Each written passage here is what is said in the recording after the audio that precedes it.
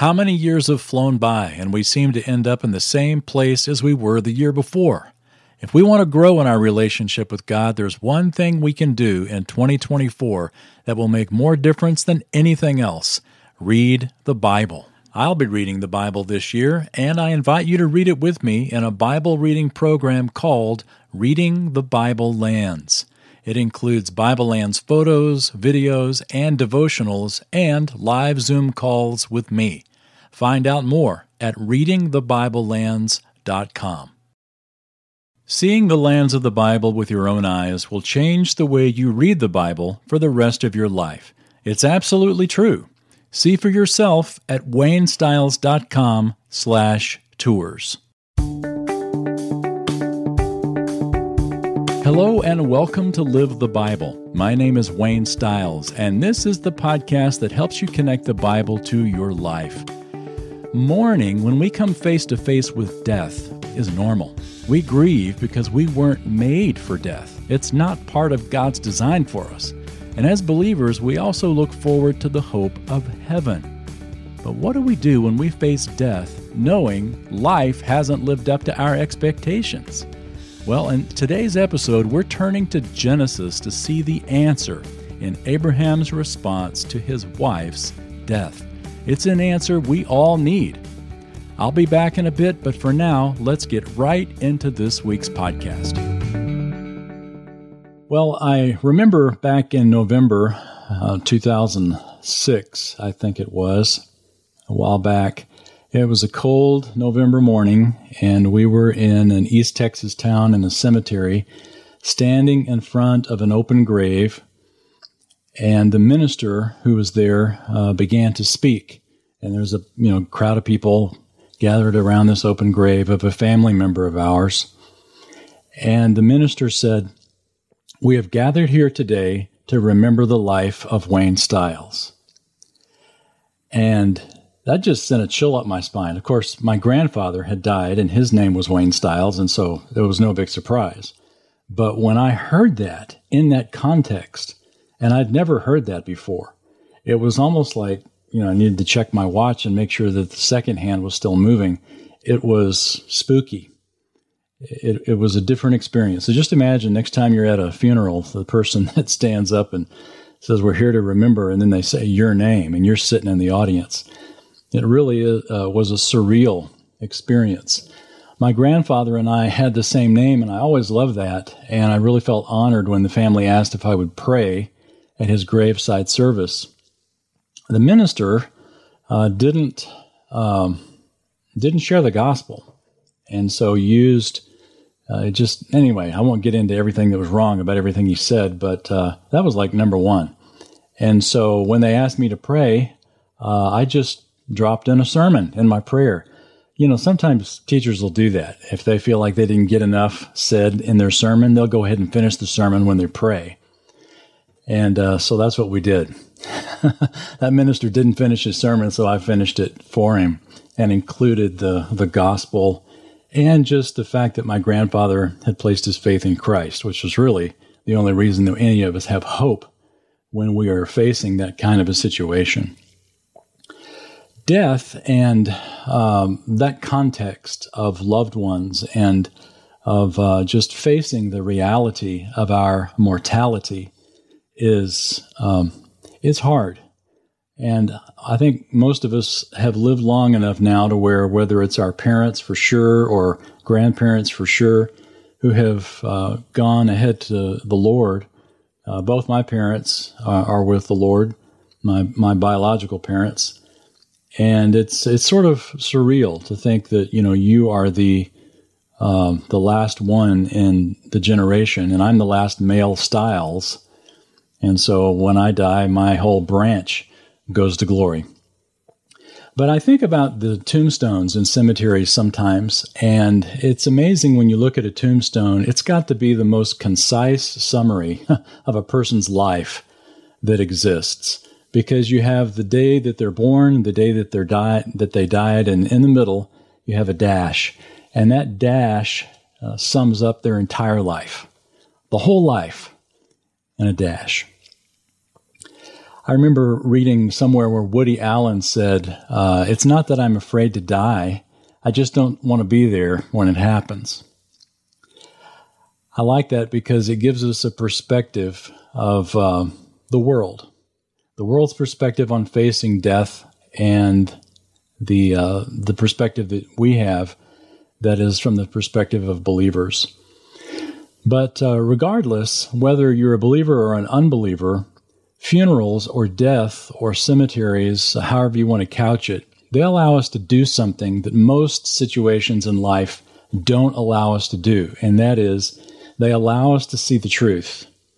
That is that one day it's going to be us. One day it's going to be us that they say our name about. And it happens with amazing frequency. I read this statistic that said every second 2 people die.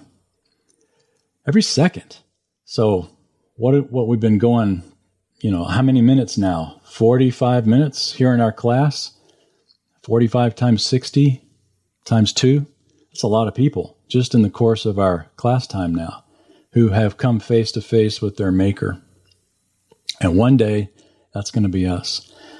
So what's the biblical response to death? And not just that, I think we could all pretty well say how we as believers should respond to death, certainly to prepare for it, to expect it, to long for it. But there's also some other things that we don't talk about a whole lot, and that is, what do we do with the fact that this life that we've lived, and those of us that are getting on the backside of life, we sort of think, you know what, it's not really what I thought it would be. It's actually a bit of a disappointment. What do we do with that? What do we do with the reality of unfulfilled dreams and a life that we've lived that seems to be far short of the life that we expected that God would give us? Well, let's look once again at the life of Abraham in Genesis chapter 23. So open your Bible, if you would, to Genesis 23, and let's look at what Abraham did, because he is a great model for this. I read that in Indiana there is a cemetery there. It has it's an old cemetery with an epitaph on one of the tombstones, and the epitaph that's written there says, "Pause, stranger, when you pass by. As you are now, so once was I. As I am now, so you will be. So prepare for death and follow me." Well, that's what was chiseled in. And then one of the strangers who visited, I guess, decided that wasn't enough. And so they scratched on the tombstone a reply to this. And the reply was, "To follow you, I'm not content until I know which way you went." Oh, I think that's funny. But Genesis, we've been in the life of Abraham, and I don't know whether you realize it or not, but we've been with Abraham 62 years now of his life. From Genesis 12 here to Genesis 23 represents about 62 years.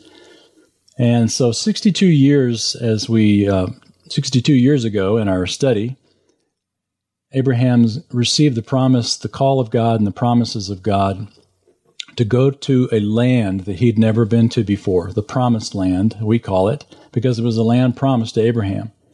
And God promised Abraham 3 things. And I hope by now you can name what those 3 things are. But God promised Abraham land, descendants, and blessing. The land, obviously, is the land of Canaan, or the land of Israel as we know it today.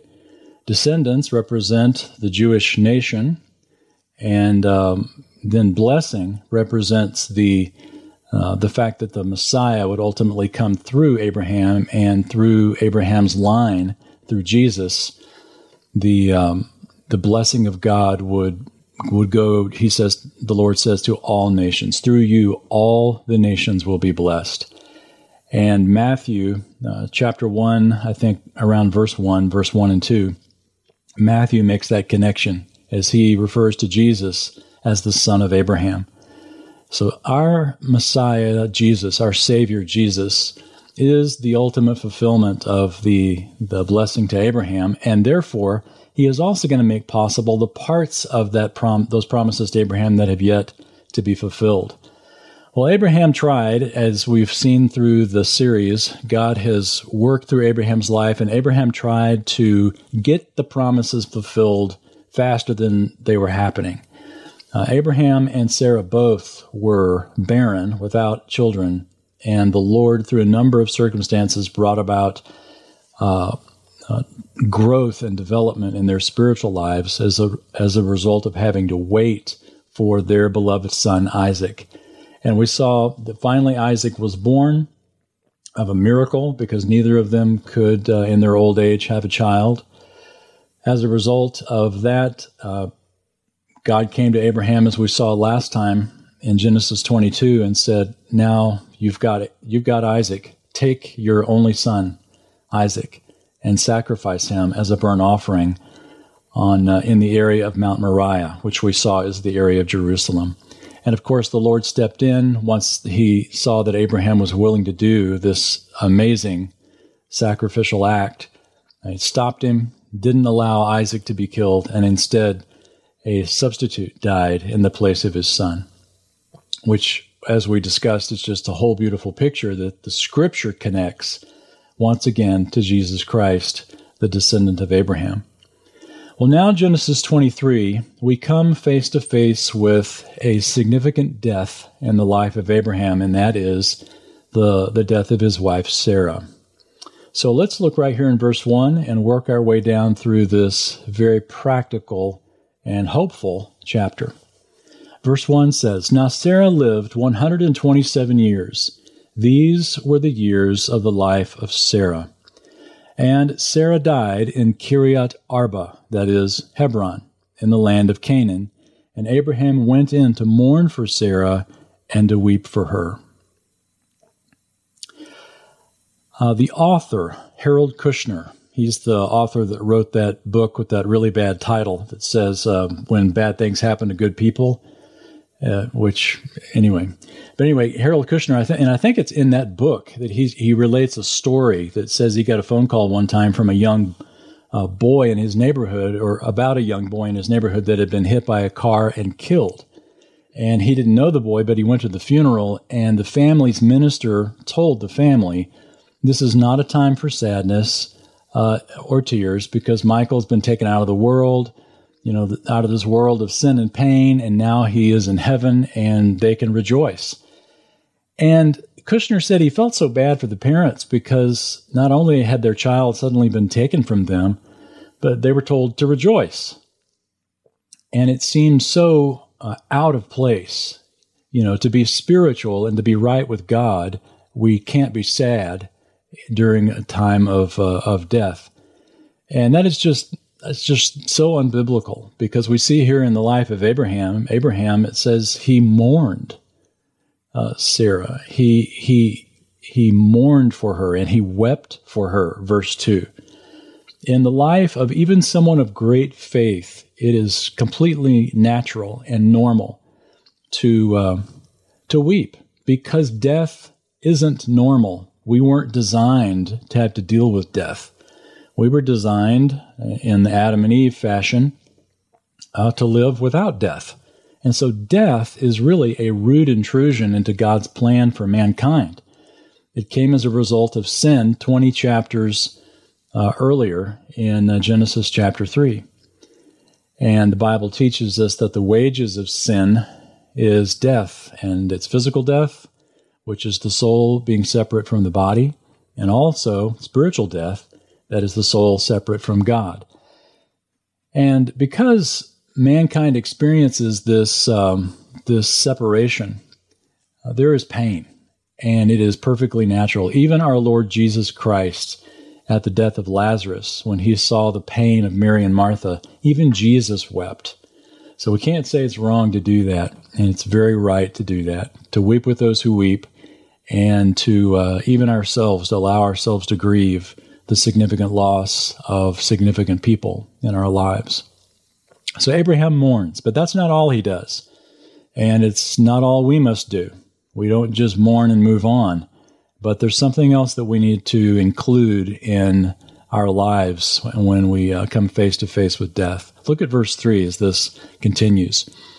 Then Abraham rose from before his dead and spoke to the sons of Heth, that's the locals there in Hebron, saying, I am a stranger and a sojourner among you. Give me a burial site among you, that I may bury my dead out of my sight. And the sons of Heth answered Abraham, saying to him, Hear us, my lord, you are a mighty prince among us. Bury your dead in the choicest of our graves. None of us will refuse you his grave for burying your dead. So Abraham says he's a sojourner, and this reminds us Abraham's been promised the land, but he doesn't own any of it. He's lived 62 years in Canaan as a nomad, in tents, and the land that God promised to him, he doesn't own any of it. That's just amazing to me. You know, when we think of traveling somewhere or buying a house or whatever, I mean, why would you rent, for 62 years when you know you're going to be living in the land? Well, because this was God's plan. So Abraham decides that rather than take Sarah back to where they were from, and bury her there, typically you'd be buried in your hometown, wherever that was. Abraham says, no, we've got a new place. We've got a new place. In fact, we're going to demonstrate faith in God's promise by being buried right here in Hebron. But I don't own a place to bury my dead, and so this is what this transaction is all about. Now, let's finish out the chapter. Let's read the rest of these verses, because it's really all sort of makes one point. So starting in verse 7, let's read the rest of this chapter together, and then we'll talk about some application and relevancy for our lives. Verse 7, So Abraham rose and bowed to the people of the land, the sons of Heth. And he spoke with them, saying, If it is your wish for me to bury my dead out of my sight, hear me, and approach Ephron, the son of Zohar, for me, that he may give me the cave of Machpelah, which he owns, which is at the end of his field. For the full price let him give it to me in the presence for a burial site. Now Ephron was sitting among the sons of Heth. And Ephron the Hittite answered Abraham in the hearing of the sons of Heth, even of all who went in at the gate of the city, saying, No, my lord, hear me. I give you the field. I give you the cave that's in it. In the presence of the sons of my people, I give it to you. Bury your dead. And Abraham bowed before the people of the land, and he spoke to Ephron in the hearing of the people of the land, saying, If you will only please listen to me, I will give the price of the field. Accept it from me, that I may bury my dead there. Then Ephron answered Abraham, saying to him, My lord, listen to me. A piece of land worth 400 shekels of silver, what is that between me and you? So bury your dead. And Abraham listened to Ephron, and Abraham weighed out for Ephron the silver which he had named in the hearing of the sons of Heth, 400 shekels of silver, commercial standard. So Ephron's field, which was in Machpelah, which faced Mamre, the field and cave which was in it, and all the trees which were in the field that were within the confines of its border, were deeded over to Abraham for a possession in the presence of the sons of Heth, before all who went in at the gate of the city. And after this, Abraham buried Sarah his wife in the cave of Machpelah, in the cave of the field at Machpelah facing Mamre, that is Hebron, in the land of Canaan. So the field and the cave that is in it were deeded over to Abraham for a burial site by the sons of Heth. I'm always amazed when we read Scripture that sometimes the text tends to give an inordinate amount of space to something that could be said in a sentence. And here's a great example. We could say Abraham haggled for the price and bought the field. But we don't. We get 13 verses of them going back and forth on all this. And it's sort of interesting when you think about the haggling that goes on when you try to buy something in Israel. It's pretty much the same way, and you end up still paying too much. So Abraham paid 400 shekels for this field, which seems like a whole lot back in that day. But why is it significant? Why have all this text devoted to this? It's significant because it's the only real estate that Abraham ever purchased, the only land that he ever purchased or that he ever owned in the promised land was a grave. It was a grave, and it wasn't just a place to be buried. It was a place to be resurrected. I want to show you a few pictures here of the place that the Bible's speaking of. So here's Israel once again, and you see my arrow. Hebron, or Mamre, is the center area right here. So let's see if I can get in a little bigger. You can, yes. Okay, well, it helps if I share the screen, then you can see it. All right, good. All right, so let me back out again. There's the context. There's Israel. And if we scoot in a little bit there, you can see that here's Hebron. So basically, right immediately west of the Dead Sea is where this area was that Abraham bought the land. When you go there today, you'll see this big edifice over the top. It's a building that covers the cave of Machpelah, and it's really in two sections. There is, because Abraham is the father or forefather of, he was the father of Abraham, he's the father of Isaac as well as Ishmael, who are the forefathers of the Jews and the Arabs. Both the Judaism and predominantly the Muslims look at this site as sacred. And of course, we Christians do as well, because Abraham is a direct influence through our faith as well. So 3 religions consider this site very sacred and significant. We would say that it's a significant site because it is the place where Sarah is buried, and of course, as the story goes on, not just Sarah, but this becomes the burial place for all the patriarchs. And this structure dates probably to just before the time of Jesus, because if we look, you can see my sweetheart here touching the wall, you can notice the framing or the embossing that's around the edge of these stones is exactly the same that's around the stones on the Temple Mount. And of course, we know Herod the Great built the retaining wall around the Temple Mount, so it's very likely and almost certain that Herod the Great had this structure built as well. So it dates to the time, basically, of the 1st century. When you go inside the Jewish side, there is this large open area here for prayer, but also there are a number of small little areas. And if you were to look inside this door right here, I don't know if you read Hebrew, but this says Sarah. If you can look inside the door right here, you would see what's called a cenotaph. It's C-E-N-A, I think, or C-E-N-O-T-A-P-H, cenotaph. A cenotaph is this thing. It's just it looks sort of like a casket that's covered. But a cenotaph is a marker that honors someone who's buried somewhere else. Now, the patriarchs are buried in the cave that's under this building, but because we can't get down there anymore, they have these cenotaphs in various places around the area. And this is Sarah's. So since we're talking about Sarah today, I thought I'd show you her cenotaph. There's also a cenotaph for Abraham, of course, because he was ultimately buried here, as well as Jacob and Leah and Isaac and Rebekah.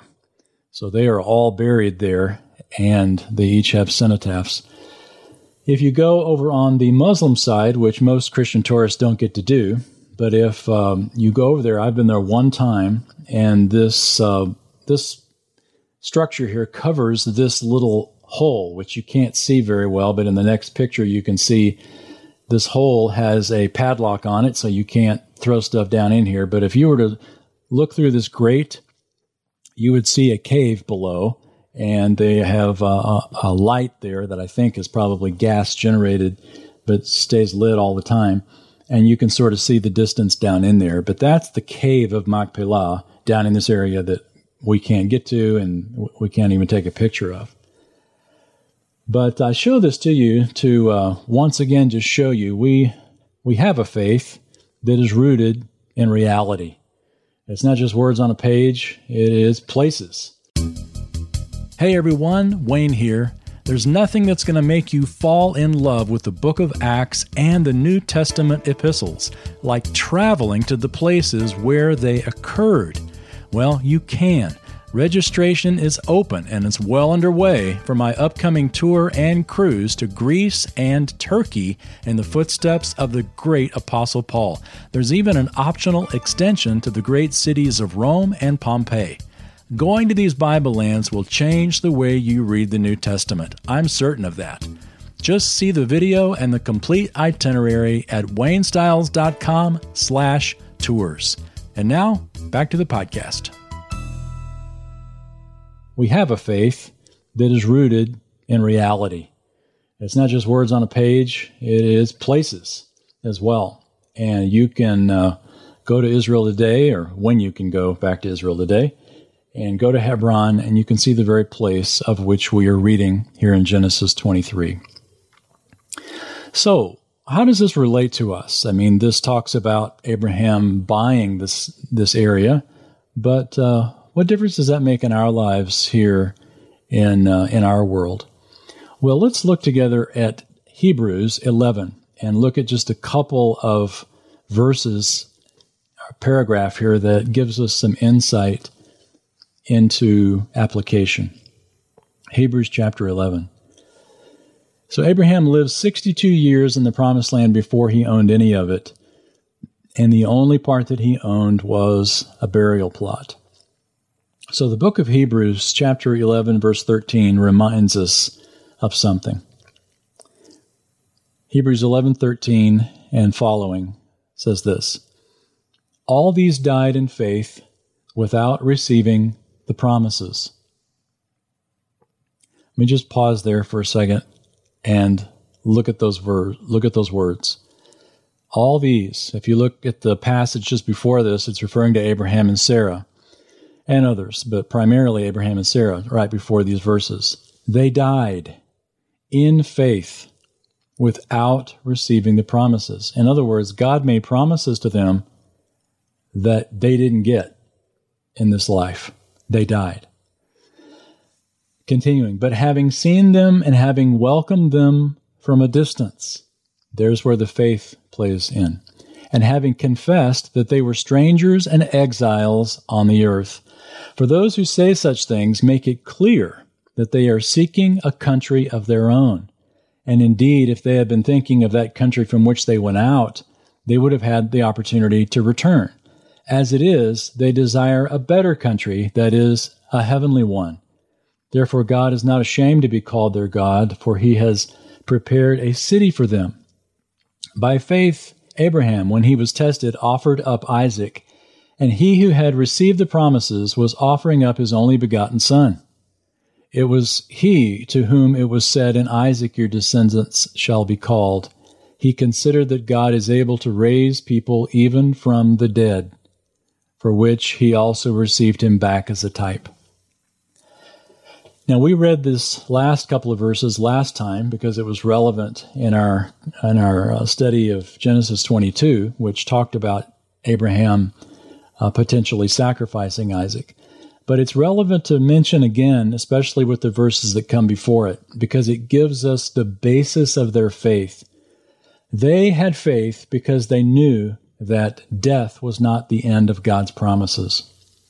Either God reneged on his promise to Abraham, or the promise proves and even demands a resurrection.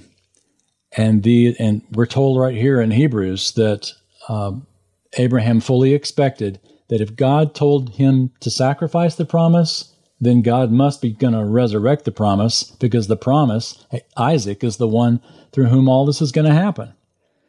Abraham anticipated and expected a resurrection.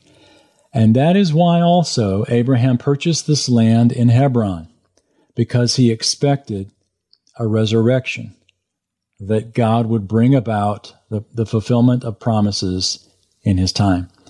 And this is 2000 BC. And of course, right now we're living in 2020.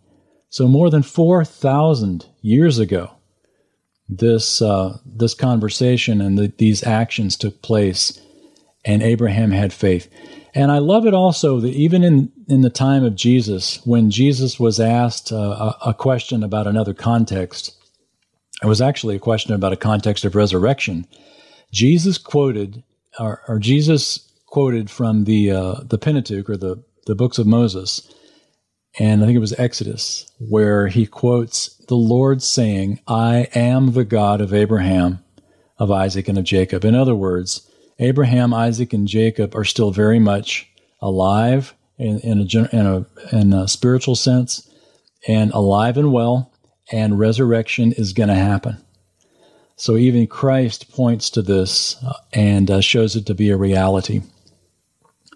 Well, there's a couple of principles, very specific principles that we can derive from this text today. And here's the first one, and it's such a good one. Death is reconciled with God's promises because his promises extend beyond the grave. Death is reconciled to God's promises because God's promises extend beyond the grave.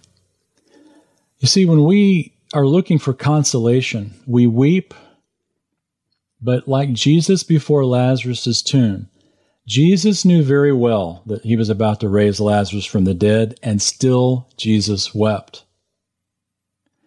We're the same.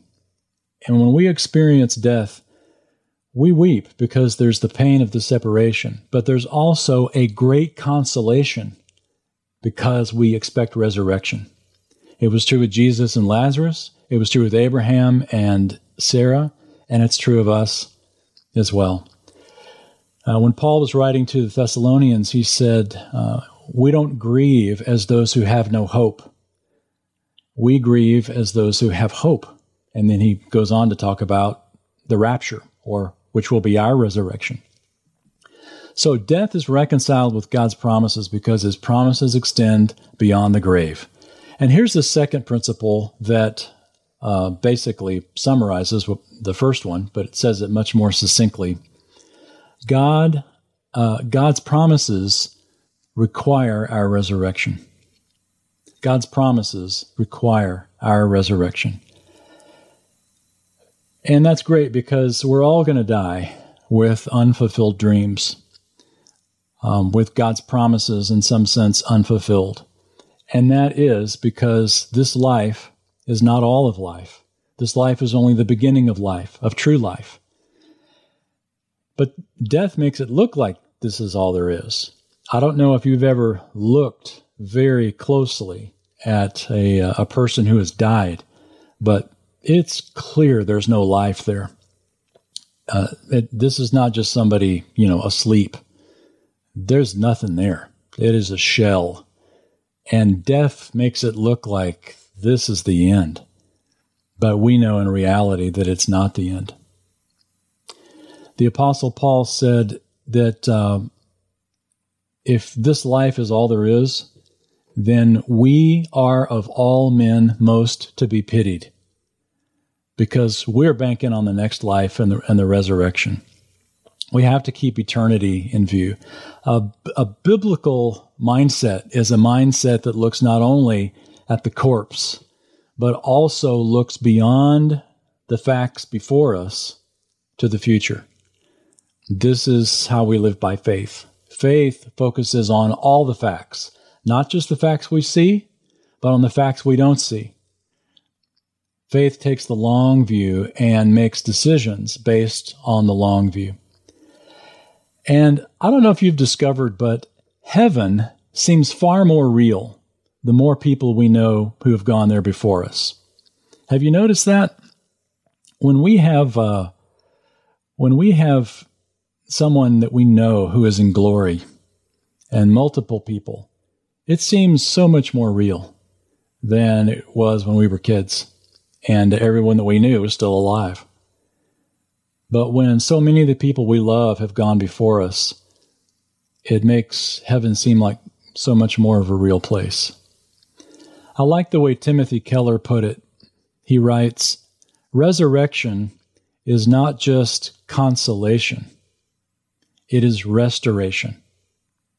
We get it all back, he says. The love, the loved ones, the goods, the beauties of life, but we get it back in new, unimaginable degrees of glory and joy and strength. I like that. It reminds me of the Garden of Eden with Adam and Eve. There's a section there in Genesis chapter 3 where the Lord drives them out of Eden, takes them east of Eden, and then the Lord makes the statement that he did this so that lest they eat of the tree of life and live forever.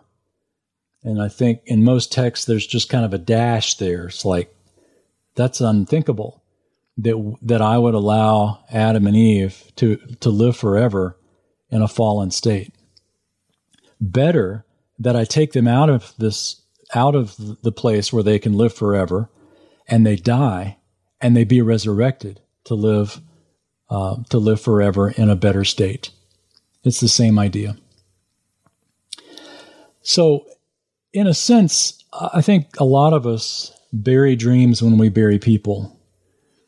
And if that's your case, if you have buried a dream, if dreams have died when someone that you know has died, remember that this life, as real as it is, it represents just a slice of reality. It's just a fraction of our total existence. Heaven is a lot longer than the dash on our tombstones. And I like to think of it this way, that this life that we're living now, this 100-year life, this 90-year life, however long we live, it is only the foyer to forever. It's just the entrance to forever.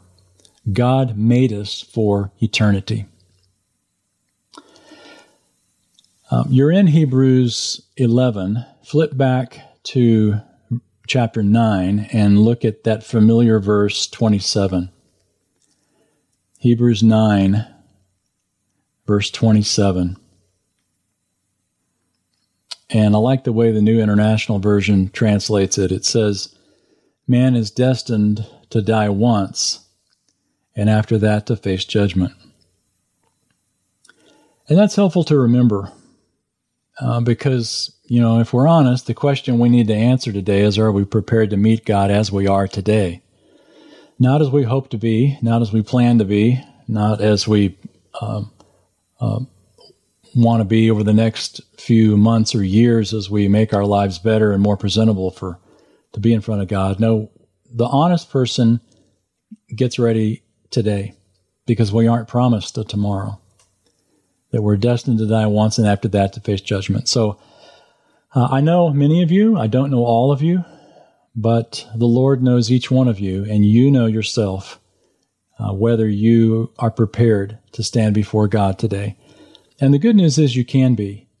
You can know for certain that you will go to heaven when you die, not because of anything, the good life that you've lived, but because in spite of the sin that you've done that separates you from God, you know that the descendant of Abraham, Jesus Christ, died on the cross in your place. Just like that ram died in the place of Isaac, Jesus died in your place and in my place, took all our sins upon himself and died as our sacrifice, and then was resurrected to show that sacrifice was fully accepted by the Father. And the Bible gives us the great news that all we have to do is believe that truth. Just believe it. And it's true. It's true of you. That forgiveness is applied to your account. And for those of us that's old news, it's still good news, isn't it? It's still a wonderful reminder that heaven is there by the grace of God and not by the good lives we live. And one day also, it's a good reminder that we're going to gaze full into his face. We're going to be able to look full into the face of the holiness of God without fear of punishment, because Jesus took that penalty away when he died. Not in parables, not in metaphors, not in the head-scratching confusion of Scripture that we have sometimes. We're going to see him face to face with our own eyes. Imagine that, looking into the face of God. And It's more certain than your next breath. Well, the fulfillment of life that we long for is ultimately found in Christ. And you may wait your whole life. You may be waiting for something, for God to do something in this life that is never going to happen. It may, but it may not. But even if it doesn't, all of the fulfillment that we long for ultimately is found in resurrection. Abraham knew that. And he buying that grave to put Sarah in was an act of faith that one day all of the land, not just this little bit, but all of the land God's going to give to me, and I'll be resurrected to inherit it. I love the words of the missionary Adoniram Judson when he writes, "When Christ calls me home, I shall go with the gladness of a boy bounding away from school." Remember when you were a kid and school was out for the summer, how you would just run? I like that picture. When Christ calls us home, we will go with the gladness of a boy bounding away from school.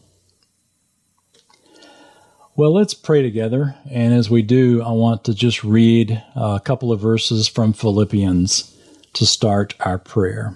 So bow with me, and I'll read from Philippians 3, verse 20 and 21. Paul writes, "But our citizenship is in heaven, and we eagerly await a Savior from there, the Lord Jesus Christ, who by the power that enables him to bring everything under his control will transform our lowly bodies so that they will be like his glorious body." Father, it's true that we do eagerly await our Savior. And our Lord Jesus Christ promised that he will not leave us as orphans, that he's gone to prepare a place for us, and that one day he will come again and bring us to where he is, that we may be with him forever. And this hope that we call the rapture, that is simply described as resurrection, or our being caught up together with the Lord, is the hope that we cling to. And we know that it could happen today. And if not, and we die, we know that we will be raised from our tomb, joined again with our soul, and live forever in the presence of our glorious Lord Jesus Christ. Thank you for the amazing life of Abraham as he continues to display faith even in death, even as he stares death in the face. He does it with faith, and he believes that there is resurrection to come, and the promises that you've given him, the promises that you've given us, require resurrection. So give us the comfort when we are weeping, and give us the hope that goes beyond the simplicity of this life to the life that's before us in resurrection. And we pray in the name of Jesus. Amen. Thank you for joining me for this episode of Live the Bible. We weren't made for the grave. God made us for eternity. And however long we live, our lives are just the foyer to forever. What a great thought. And if you've believed in Christ as your Savior, you can face death with faith that God's promises extend beyond the grave. Next week, we're talking about how to keep our faith fresh and new, no matter how much we age. Until then, live the Bible. My friend, I hope you will read the Bible in 2024, and I'd love for us to read it together, seeing the places where it all happened.